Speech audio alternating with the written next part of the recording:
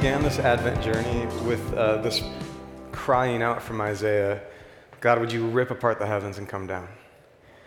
Like whatever it is that stands between us and God, the divine, like could we get rid of that? Could we do something about that? And perhaps we can't, but God, would you do something about that? Or whatever stands between who we are and who we long to be, or where we are and where we need to be, this gap that defines so much of our experience. Like, God, would you do something about that? And like sitting with that prayer, there's that question that stirs up that we talked about 2 weeks ago. How long? How long? How long until we know the immediacy of God, or the presence of the divine in a way that doesn't leave us aching? How long until we see healing in the world? How long until the headlines aren't just so incessantly painful for us every day in the world that we look at? How long? And then last week, we looked at all these examples in the scripture, especially with these peculiar characters, the wise men, the magi, that show us that in fact the arrival of God, or the advent of the divine, is dramatically indiscriminate. That it's not looking for the right people or the right pedigrees or the right tribe, that God will come, and that God will come to all kinds of different people who are looking for God. So we've been moving through that, and today I just want to ask, like what would you expect of that arrival? Like, what would you be looking for if you expected that God might in fact come? That the question, how long, is not a question that will sit with us forever, but that in stages and seasons and in a way that the whole story is pointing toward, that question will not always be with us. Like, if you believe that, and if you believe that, like, you're not ineligible and I'm not ineligible, and there's no kind of person or tribe of person that's ineligible for this arrival of God, if you believe all of that, then like, what would you be looking for? What would you have your eyes open for? Like, how would you position yourself in readiness for that? I want to explore that today. To get there, we're going to do a little bit of history, a little bit of scripture, and so hang with me through this. I think it'll pay off for us. But first of all, let me just point out to you that in the time of Jesus, like in the community of Jesus, with the people that Jesus was a part of, this question was really important. Like, how long, God? Like, how do we keep an eye out for God? How do we position ourselves for God? This is a people and a time and place where, like, these questions are paramount. It's how they think about their politics, their religion, their daily lives. It's really important for them. Like, would God arrive? Would God be faithful in a way that we're still waiting for? Like, all that stuff's playing large. And what happens in Jesus' time is that people start answering those questions, like, how should we position ourselves? How should we be ready for that arrival? They start answering that question in groups that become movements or identity groups or sects within the Jewish people at that time. So I want to take you through these a bit. Now I'm going to paint in a bit of a broad stroke, which is always a little unfair and misses some detail. But what I want to get at is there's like some impulses in these movements that I really relate to. And maybe you do too. So one of these movements of people around the time of Jesus who's spending a lot of time and energy like waiting for God, hoping for God, wishing that things would be the way that they're supposed to be. One of these groups of people are called the Essenes. Let's try saying that on three. 1, 2, 3. So this is a group of people who have sort of organized their life together to be ready for God, to be looking for God, and they do it in a particular kind of way. The Essenes, it's like they look at the world around them and they see that the world's not what it ought to be, it's not where it ought to be, and they decide in a sense to sort of run from all of that and quarantine themselves. And so, for example, archaeologists have discovered what was an Essene community at a place called Qumran. Here's a picture from Qumran. See that little cave up there, way up on the mountain? I don't know how they got there, not my field of expertise, but this is a scene from what is believed to be the community that lived at Qumran. Now in the 1940s, a little bit of trivia for you here, in the 1940s, a Bedouin shepherd, an actual Bedouin shepherd, just in the last few years, 1940s, is has his herds, flocks of sheep, yeah. He's herding his flocks of sheep. And one of them gets lost in a cave. And so Bedouin shepherd goes into the cave to get the sheep and stumbles across containers that have ancient documents in them. And when you're in that part of the world and you find containers with ancient documents, that usually matters, right? This is right by the Dead Sea in the West Bank in what we call Palestine today, that part of Israel, Palestine. And so what's discovered there is what comes to be known as the Dead Sea Scrolls. And if you're a bit of a Bible nerd, you might have heard of those. These come from the Essene community at Qumran. And their whole sort of idea was even the Jewish culture is contaminated. It's not pure. It isn't following the rules. It's not what it's supposed to be. So it's like, in order to be ready for God, we've got to get away from the world.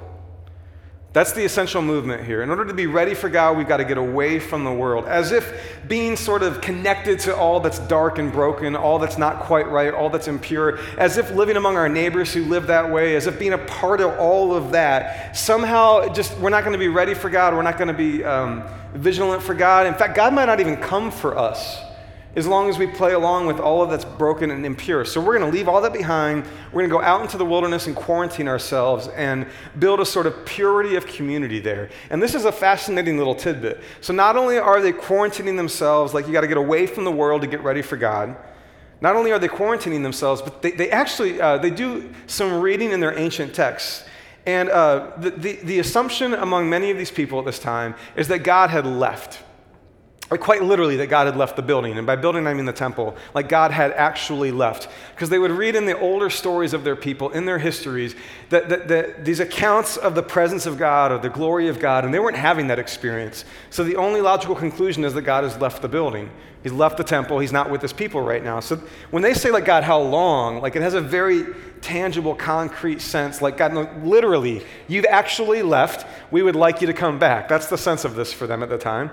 And the Qumran community seems to be positioned out in the wilderness, actually geographically, based on their reading of where God would come from when he came back. So they literally like put themselves on the highway between wherever they think that God went and where he's going to be back in Jerusalem, so that they're going to be like the first ones to see it.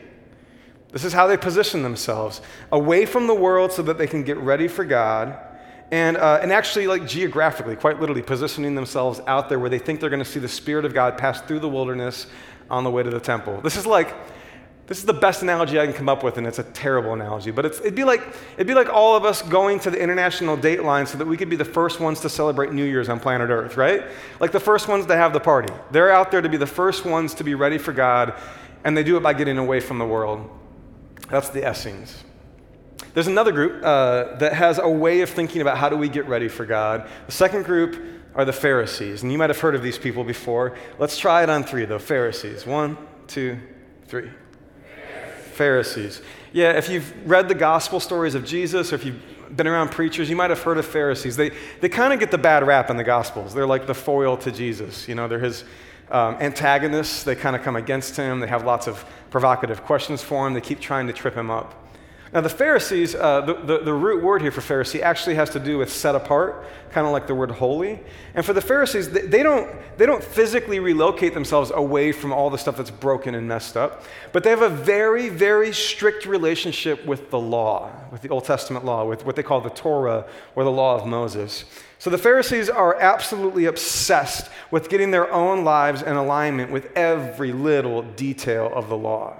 Later, not long after Jesus' time in his ministry, later, it'd be the Pharisees that go through the law of Moses. This is like in the old strange part of your Bible that's hard to read sometimes, like Leviticus and Deuteronomy with all the strange regulations and all that. They go through all of those texts, which they call Torah or law, and they actually enumerate 613 explicit finite commandments, and they seek to live their lives and to get everybody else to live their lives in alignment with these 613 commandments. If the Essenes are like, we got to get away from the world to get ready for God, the Pharisees at their worst are something like, we have to get ourselves perfectly right to get ready for God. And rest assured that this effort on their part to sort of align themselves with every little iota of that law is connected to their belief that God isn't with us right now and this might get him back. If I could just get everything right, that might get God back. That's the Pharisees. Another little historical trivia note, if you're curious about this. In AD 70, when the temple is demolished and the Romans come in and just totally decimate the Israelite people, it's the Pharisees' version of Judaism which persists after that day and sort of creates the roots of what becomes the rabbinical synagogue movement of Judaism. That sort of has its roots back in the Pharisees and their understanding of how to live faithful even when you don't have a temple. So that's the Pharisees. And then there's a third group. that is also interacting with the question, like, what world are we living in? What's wrong with it? What do we do about it? And the third group is the Sadducees. Let's try that on three. 1, 2, 3. Sadducees, yeah. Now the Sadducees, they have a different way of playing this out. So the world's not quite the way it ought to be, and the world's relationship to the Israelites isn't great. They're oppressed by one superpower after another. At this point, it's the Romans, right? But their best way of working out the tension between the way things are and the way they ought to be is to try to resolve it artificially, and they just make peace with the way things are. They decided to go along to get along. So the Sadducees become the high priestly class that rules the temple, and temple here in this time is the center of economics, politics, religion, like all of that stuff gets wrapped up in one big knot. It's there at the temple, and the Sadducees are on top of that, controlling it, and they use it to gain their own incredible wealth. They justify it by looking back at their scriptures, and they seem to find these connections between proper temple worship, which they regulate, and material prosperity. So if we control the temple and we do it the way that we think is best, then it's only fitting that we should be enormously wealthy and sort of live on top of the society and enjoy all those privileges and benefits. The Sadducees are so interested in going along to get along, in sort of just like let's not ruffle any feathers. Let's just sort of make peace with the way the world is, the way it's built right now, the way it's held together. Let's play that game. Here's an example of just how committed they are to playing along with all of that. Now watch how carefully and thoughtfully I articulate what I'm about to articulate, because the rage of ages which are in the room and the delicacy of what I'm about to discuss. If you are a good Jewish man, in this setting, for example, when you were a baby, a modification was made to some of your equipment. Right? If you don't understand, talk to your neighbor, okay? In this world, if a good Jewish, a baby boy, his parents, would have a modification made to some of his equipment. Now, you would think the rest of his life, it's not that big of a deal because it's mostly private and not many people see it, and the people who do see it are also Jewish, so it's normal, right? But then a thing happened before this time, which they call the Hellenization of this world. It's a little bit like, you know how today we have Starbucks everywhere, and you could call that the Seattleization of our country, right? Like this thing from Seattle kind of swept its way across. Well, the Hellenization was the Greek culture sweeping across the ancient world and bringing it with it things like Greek gymnasiums where men competed naked, and bathhouses, which were part of Roman culture, right? So all of a sudden, you have a world where that modification, which is made to Jewish men's equipment, stands out quite bizarrely in those public spaces. And if you're a Sadducee, you're not looking to stand out. You're looking to go along to get along, to just play the game like everybody else. So some of the Sadducees and members of this sort of way of thinking about what do we do with the world that's not the way it ought to be? What do we do with our identity in God when the world doesn't relate to that identity, right? They're wrestling with that question, and part of their response to that is they partake in a procedure as adult men without anesthetic to undo the adjustment to male equipment. And if you're uncomfortable right now, you should be. That's how committed they were to go along to get along. These are a few ways of dealing with the tensions in the world right now. And I also want to propose that at their worst, that it's a little weird 2,000 years later to be making judgments on these people, right? But like, there's an impulse in each one of these movements, right? There's a temptation or something. I relate to all of them. At their worst, they're all sort of counterfeit ways of dealing with the tension that cries out inside us. How long? At its worst, it's counterfeit. At its worst, it's I can't handle the tension of the world as it is, so I'm just going to quarantine myself away from it. I'm going to ignore it. I'm going to put my head in the sand. I relate to that, by the way. The Essenes, I relate because in my personality type, this is actually my temptation. Different personality types have different ways that they sort of try to resolve tensions in the world. Mine is to withdraw. That's like where there's conflict, my base sort of impulse in my personality profile is to just kind of back away. I don't want to live in the tension. I don't want to confront it. I don't want to deal with it. So I can relate to that, but I think it's a counterfeit way of dealing with the tension of a world that's crying out and saying, how long? Because it doesn't really resolve anything, right? It perhaps just makes us numb or ignorant of a world that is still saying, God, would you rend the heavens? Would you meet us here? The Pharisees, I can relate to that. It's like if I can just get my life perfectly right, maybe that would get God. Right? Or worse yet, maybe if I could just get my life perfectly right, that's a substitute for God. So I will white knuckle my way through this life. I will make sure things are perfect. I will make sure I am perfect. And that's as good as having God, because isn't the point of having God getting us right? So if I'll just get myself right, maybe that'll get God, or better yet, maybe I won't need God, because I will just make this happen on my own. I can relate to that. I don't know about you. And the tension between like who I am and who I want to be, in the tension between a sort of discombobulated version of Jason and a whole Jason, like I'm tempted to just like I'm gonna power my way through this on my own and get myself in line. And by the way, I'm all for a little bit of willpower. I'm all for getting yourself in line, but I just think it's a counterfeit. It's a substitute in this aching desire. God, would you rend the heavens? How long? And the Sadducees, I relate to this one. The temptation to simply go along to get along, maybe pretend things are better than they really are. Just get really good at playing the same game that everybody else is playing. It's a game that doesn't assume the justice of God. It's a game that doesn't assume the goodness of God. It's a game that doesn't understand or think about the flourishing of everyone in a world where everyone is whole, where there's peace and goodness. It's a game that says that's never going to happen. So, each man, each woman for himself or herself, let's just get what we can get. Let's go along to get along. And I can relate to that temptation. It's interesting, though, that in the scriptures, we actually have the story of the advent of God, right? The arrival of the divine. And in the telling of that story, none of those approaches is rewarded. It's not that in the scriptures telling of the advent of God, it's not that God came to the Essenes with their quarantined life away from the world to reward them for that. It's not that God came to the Pharisees and said, my goodness, you're impressive. You're my kind of people. Now I'm happy to be there, right? It's not that playing along, going along to get along did him any good, because by the way, going along to get along didn't get along very long, because the Romans still came and wiped everything out, and all that power and all that wealth didn't mean anything in the end for the Sadducees, who had sort of built all that up as a counterfeit version of safety and security. None of those things is rewarded in the way that the scripture actually talks about the advent of God. I wanted to paint that as a backdrop so that we can be a little more confronted with the way the Bible actually tells that story. And now I want to turn to the book of Luke, where we read that story of the advent of God. In the 6th month of Elizabeth's pregnancy, God sent the angel Gabriel to Nazareth, a town in Galilee, to a virgin pledged to be married to a man named Joseph, a descendant of David.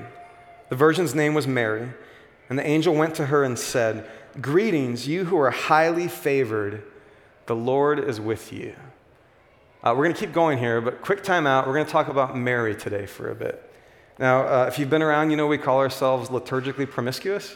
We're interested in learning from many different traditions in the stream of Jesus, right? Many different ways that followers of Jesus have fleshed out what it means to live in that stream. So the Mary thing, like in a room as eclectic as ours, which I love how eclectic our room is, it might have many different sort of responses, right? For some, it's like, yeah, whatever, character in Scripture, let's go, baby. For others, like you might come from like the Catholic tradition, which has a very sort of venerated place for Mary, and right now you feel really connected to what we're talking about, which is really beautiful, right?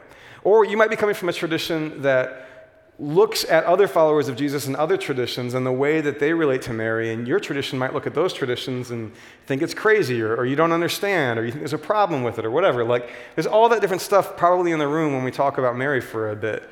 For the record, like, I relate to that last category, like having grown up in churches that sometimes went out of their way to talk about how crazy the Catholics were. Like, I can relate to that. But just so all the Catholics in the room are okay, like I did my master's at Notre Dame in theology and studied all day long with them and had a great time. But I do remember like walking around campus sometimes, and there's that golden dome, and you think of a place like Notre Dame as a religious institution, and they have this thing made out of gold, which is massive and brightly lit, and when I fly into South Bend Airport, I can see it from my airplane, right? It like commands the campus, and at the top of it, it's Mary. So that's interesting, right? I'm curious about that, like what's going on there. And I just want to point out as we press further that this is a good example. When you find something in a particular tradition within the larger way of Jesus that you don't understand, some way of praying, some way of worshiping, some way of growing, some way of following Jesus, some way of being together in a room, or some way of living that out personally or privately. When you find something in another way within the way of Jesus, in another tradition within the way of Jesus, that seems really compelling for those people, maybe the smartest move is not to judge it. Maybe the smartest move is to get curious about it. Like, what's so compelling? There must be something that's very compelling there. There must be some root to that, some connection to that I could learn from. And even if you don't ultimately agree with it or don't find it helpful, or even if you find it problematic, it would be great to start with curiosity. And so I just kind of want to offer that larger point as we move into an example of that and we talk about Mary here. Let's read further. Mary was greatly troubled at the angel's words and wondered what kind of greeting this might be. Point out, by the way, all the angel said is greeting, you're highly favored, the Lord is with you. And she's freaking out, right? But the angel said to her, don't be afraid, Mary. You found favor with God. You will conceive and give birth to a son, and you were to call him Jesus. He will be great and will be called the Son of the Most High. The Lord God will give him the throne of his father David, and he will reign over Jacob's descendants forever. His kingdom will never end. How will this be? Mary asked the angel, since I'm a virgin. And the angel answered, the Holy Spirit will come on you, and the power of the Most High will overshadow you. So the Holy One to be born will be called the Son of God. Even Elizabeth, your relative, is going to have a child in her old age, and she who is said to be unable to conceive is in her 6th month, for no word from God will ever fail. I'm the Lord's servant, Mary answered. May your word to me be fulfilled. And then the angel left her.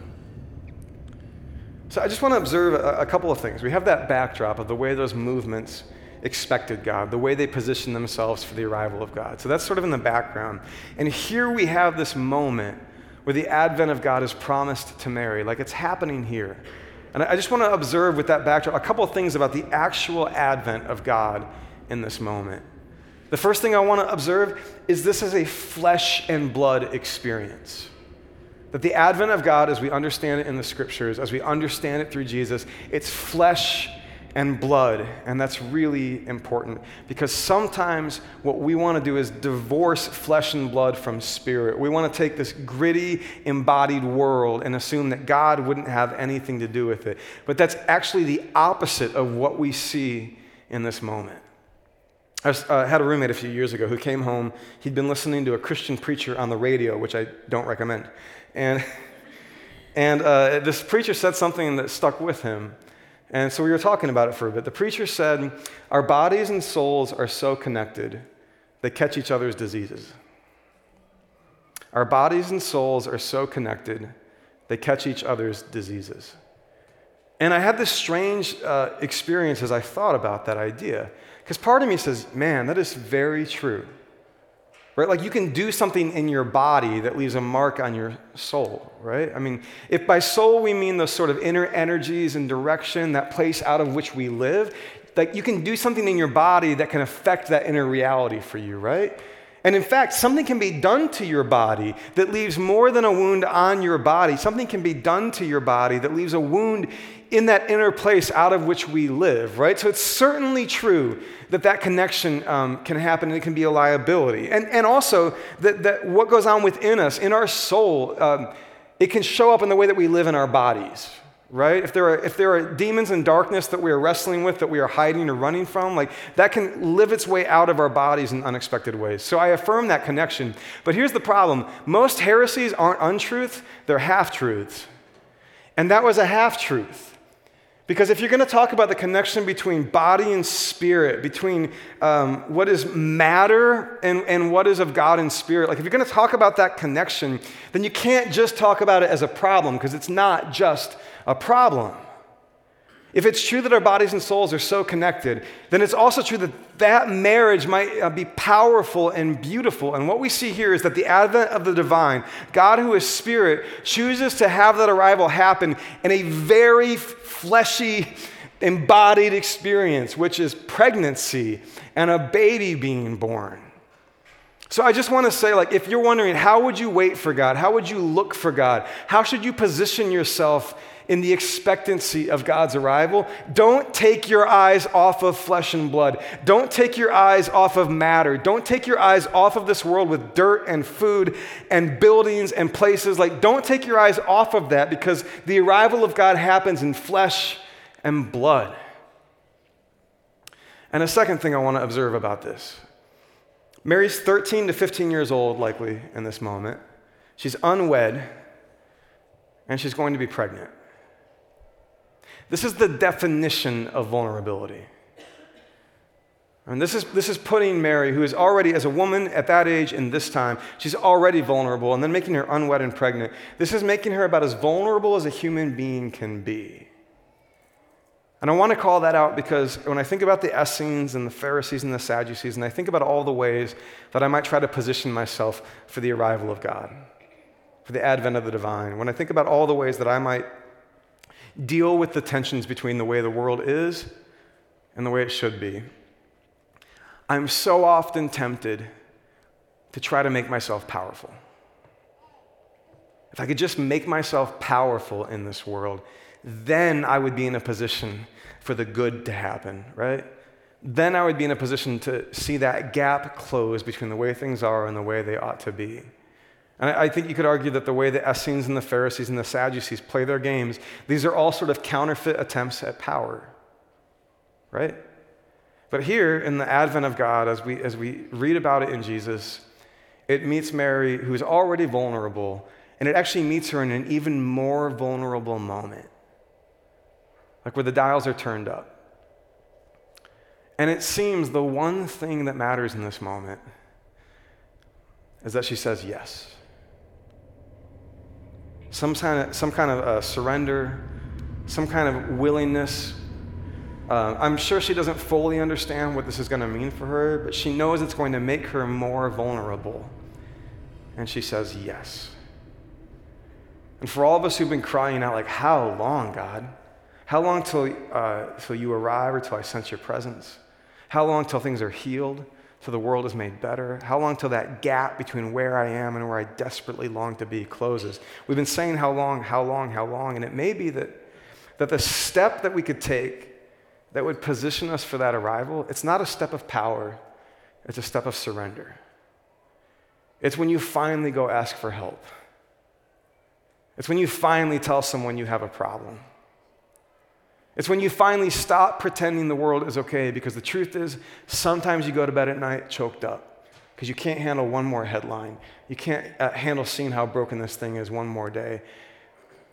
And so we try to make ourselves strong, and then we wonder where God is. And maybe God is saying, my arrival is waiting for you in a moment where you say yes in a way that makes you even more vulnerable for a moment. I mean, this is my best reading of Mary's experience of the arrival of God. And I think for all of us who've been praying and crying and saying how long, it's an important word for us today. Now, Mary goes on to sing a song. This is what's traditionally called the Magnificat, which comes from the Latin for the beginning of this prayer. A little note here. Maybe you've heard this before. Maybe you've read this. Maybe you've wondered about it. So Luke is one of the better writers in the New Testament, like on a literary level, actually, like in the Greek. Like Luke seems to show a little more skill than most of the writers in the New Testament at what's being done here. And a good writer knows how to sort of like take a moment and bring poetry to the moment, right? To bring a song to the moment, to bring something sort of literary to that moment, to actually communicate the deepest truth about what's happening there, right? So Mary has just received this promise of the advent of God. And then Luke puts in her mouth this song, this prayer, which is meant to communicate something like deeply theological, deeply spiritual to us about what it's like to experience the advent of God. So like if you're wondering, like, what should you be looking for? What would it feel like? What would it be like to know the advent of God? Remember, she's allowing herself to be made even more vulnerable. There's that, and then there's this. My soul glorifies the Lord, and my spirit rejoices in God, my Savior. For he's been mindful of the humble state of his servant. From now on, all generations will call me blessed, for the Mighty One has done great things for me. Holy is his name. His mercy extends to those who fear him from generation to generation. So first observation, that with the advent of God, the vulnerable won't be vulnerable forever, right? Mary is saying that with this advent, like I'm being lifted. I'm a vulnerable woman in this story. I'm quite frankly, in so many ways, on the underside of this world. But with the advent of God, I am being lifted up. I'm being ennobled, protected, put back on my feet. If we're expecting the advent of God, we should expect that the vulnerable will be vulnerable not much longer, that the weak will be made strong, that the oppressed will be lifted up. That should be part of the hope of this coming, right? That's at least what Mary's describing here. But then, listen a little bit longer. He's performed mighty deeds with his arm. He has scattered those who are proud in their inmost thoughts. He's brought down rulers from their thrones, but has lifted up the humble. He has filled the hungry with good things, but has sent the rich away empty. He has helped his servant Israel, remembering to be merciful to Abraham and his descendants forever, just as he promised our ancestors. I just want to observe this. Now, this is kind of difficult text. This is kind of difficult stuff to talk about here. But if we believe that like an individual person in experiencing the advent of God will have their vulnerabilities covered, their weaknesses strengthened, the ways they are oppressed will no longer be part of their life anymore. If that's part of the advent of God, which by the way sounds like really good news, right? If that's part of the advent of God, then what Mary seems to be saying is, but then also the way that the world is arranged, the way that the world is set up, the way that the status quo of structures and systems in the world is causing people to be vulnerable, is causing people to be oppressed, is making some people weak and other people strong. If the world is set up that way, and the advent of God will protect the vulnerable and bring up the oppressed, then the advent of God has to mix the world up a little bit, has to turn a few things upside down. I mean, that's sort of the plain reading of what Mary says here, and it also just makes sense, right? That the world is sort of structured in a way that's better for some and worse for others right now. That it's more than each man or woman for himself or herself. That one piece in the puzzle is the way that systems are built. That there's an inertia to the world that keeps it going in a certain direction where some people are oppressed and other people are lifted up. And if the advent of God will ensure that the oppressed are lifted up, then the whole world might have to get rebuilt a little bit. I find myself a little uncomfortable with some of the things that the New Testament says about wealth and justice. And I see other people latching on to those ideas in ways that feel angry or confusing to me, or I don't quite understand that. But I would just be like a negligent preacher if we turned to Mary and we didn't listen to what she's saying, which is that the advent of God is good. It comes for the vulnerable. It comes when you say yes. It doesn't come when you make yourself powerful. And that when God comes, the poor, the oppressed, the vulnerable, those who've been cast aside will find themselves brought back to the center and lifted up. And if that's going to happen, the world's going to have to get a little bit rearranged. And that's part of what it means to hope. It's part of what it means to pray. Part of what it means to live in this Advent season. I mean, by the way, that's why we try to get extra generous this Christmas season. And those of us who have more than we need, it's why we take some of that and we try to give it to places that have less than they need, because we want to start rearranging the world right now as a way of anticipating and welcoming the advent of God. Now, for one more movement for us today, I want to go back to that moment with Mary, and I want to share with you an artifact from a moment in my life where vulnerability and surrender were sort of interacting, and I was living in the tension of those things. Surrender is hard. Often I read in the scriptures these sort of instantaneous moments of surrender. In my life, it often feels much more incremental, like I slowly grow to a place where I can really surrender and say yes. And so I have this artifact from my life which describes that experience for me, and I want to share it with you. The ironic thing is this is kind of meta, okay, right? So this artifact comes from a moment in my life where I was wrestling with vulnerability and surrender. But it's also going to require me to be a bit vulnerable and to surrender a bit to this community, because it requires me to do something that I don't feel very good at and that I stopped doing because I don't feel good at it, which is to sing a song for you guys. So side note, like for years, like all I wanted to do was write great songs and be a great singer. And those are the two things I could never get my hands on. I could play piano all day, learn music theory inside and out, but never get there. And so this week as I'm preparing, I'm realizing this prayer that I wrote several years ago is very much connected to this experience. And I wanted to share it with you because it's just this little snapshot from my life wrestling with vulnerability and surrender. But then I didn't want to share it with you. And I'm literally at home, like working on a sermon about how it's not about making yourself appear strong. It's about being vulnerable. And through that channel that you find the advent of God. And I'm like, not about to sing in front of my church because I like to get up there and preach and do the thing that I'm good at. And then I'm literally like, dang it. So I have to do this, unfortunately. And you guys are just going to have to bear with me here. And my hope is that really, if this helps you sort of find a moment to reflect or pray, if prayer is not a word that works for you, if this is just a moment to be present to yourself and the places in your life where you might have some aching or some longing, then I just hope that this creates a little bit of space for that for you.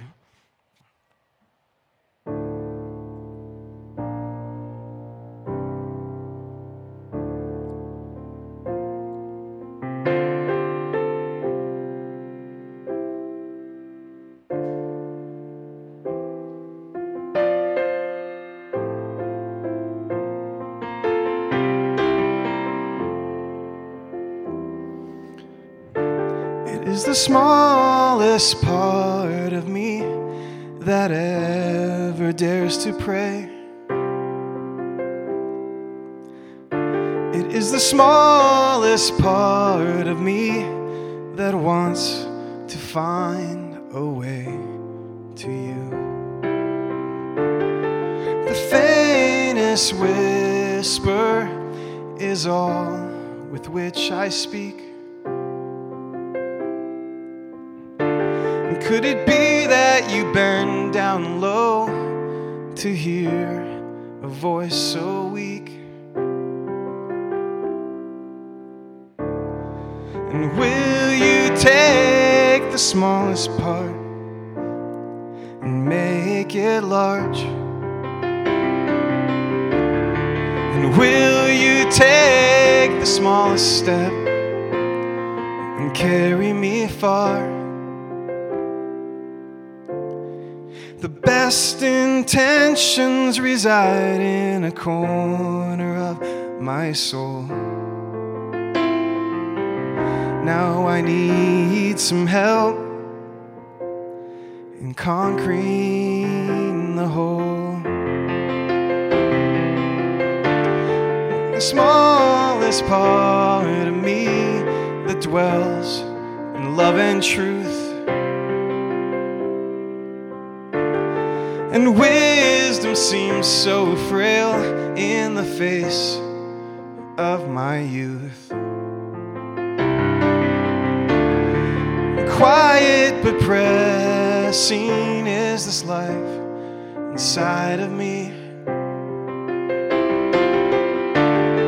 While death shouts so loud but falters in this peace.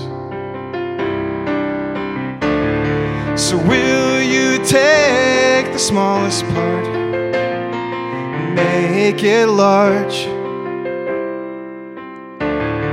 And will you take the smallest step and carry me far? The best intentions reside in the corner of my soul. Now I need some help in conquering the whole.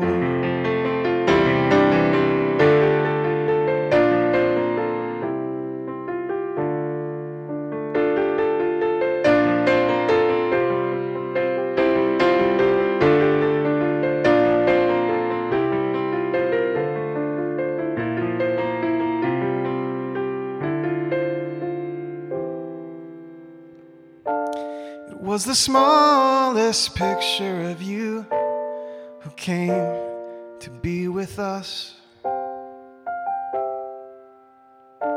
And it was frailty that you used to show that strength has come. So the smallest part of me might be enough for you to start. As your goodness grows in me, and an ally reclaims my heart. And will you take the smallest part and make it large? And will you take the smallest step and carry me far? The best intentions reside in a corner of my soul. Now I need some help in conquering the whole.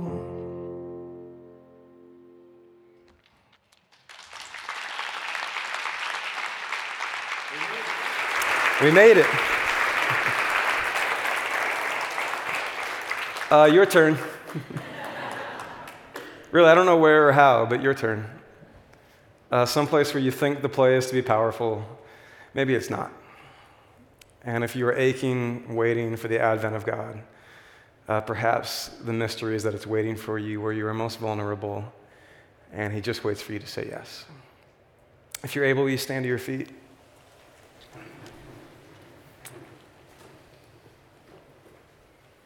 And I'll offer you us a bit of a benediction today. May you run away from the counterfeit play where we try to make God show up because we are quarantined enough or good enough or because we just go along to get along. And may you stay faithful somehow. Not that you are perfect, but that you keep hoping for what is real and true. May you trust the vulnerable moments in your life to be the place where God may arrive. And if a simple, quiet yes will take you to an even more vulnerable place, may Mary inspire you, because that's where God arrived. Today we say to one another, grace and peace be with you. Amen. Love you guys. See you very soon.